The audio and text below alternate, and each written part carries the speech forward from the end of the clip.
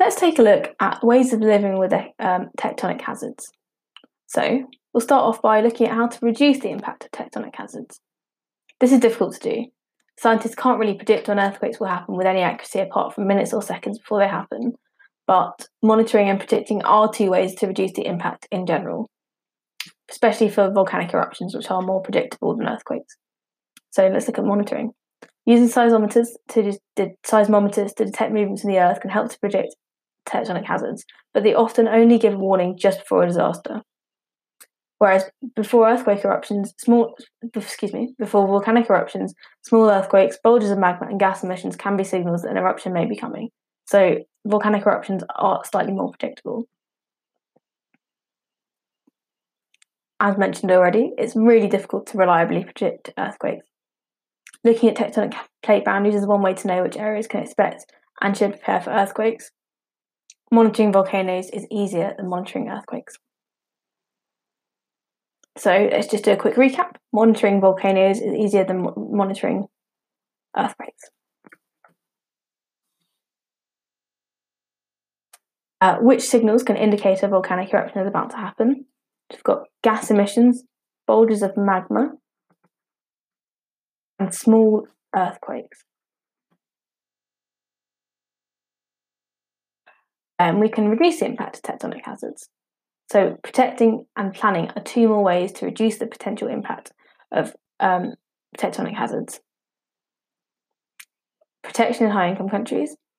So high-income countries often invest in earthquake-proof buildings. Using cross-bracing, automatic window shutters, fire-resistant materials, and shock absorbers can help reduce the damage. And one example of this is the Taipei 101 building, which has a huge mass damper that reduces the strain on the building. As well as this, automatic switches can turn off electricity supplies, and gas pipes can help reduce the chance of fires. Earthquake drills can also help reduce the damage done. So, for example, on the 1st of September, Japan has an earthquake day. Low-income countries, there are different ways of protection.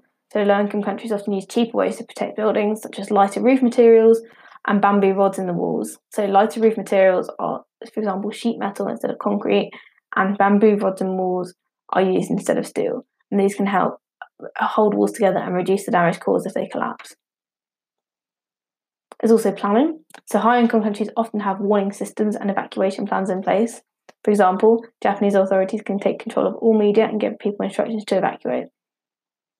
Paramedics, police and firemen all receive training for disasters, and governments can stockpile supplies like food and water. Teaching people about evacuation plans can also help in a disaster. So New Zealand, for example, has a turtle safe drill which can help teach preschool children. Let's just do a quick recap of all that. So what are the strategies used by high-income countries to protect against earthquake hazards? There's earthquake buildings.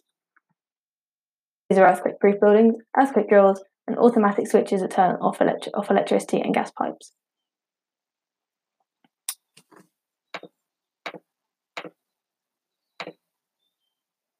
But why do people choose to live in areas that are at risk of tectonic hazards? Many people do live in these areas, and they're really close to volcanoes or vulnerable to earthquakes. And people may do this for many reasons. Firstly, your family might live in the area, so you might not really be able to move away because of that. The land is incredibly fertile around volcanoes very often because ash is really good for land in the long term, which can produce high crop yields, and this attracts farmers. So you might choose to stay there because that's really helpful for your farm. Your job might also be located in this place. If jobs are located near a place at risk of a tectonic hazard, then a person may not have a choice. For example, San Francisco is close to an area at risk of earthquakes, but there is a really large tech industry there. As well as this, people really like to visit volcanoes, and tourism often creates jobs around volcanoes, such as Hawaii and in Iceland. As well as this, government is another reason people might want to stay. So if people think governments have good evacuation plans and good regulation to make a place safe when an earthquake happens, they may choose to live there anyway. So Christchurch, New Zealand is an example of this. Let's just do a quick recap. So why do people often choose to live around volcanoes? Well, one reason is because volcanoes are often fertile because ash is good for land in the long term. People choose to live at areas at risk of tectonic hazards because their family lives in the area.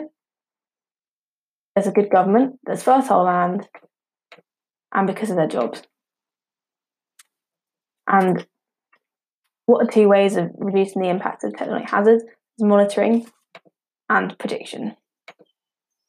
Another recap. What recording device is used to detect movements in the Earth's crust? Is it a seismometer, a pseudoscope, a spectroscope, or a spirometer? It's a seismometer.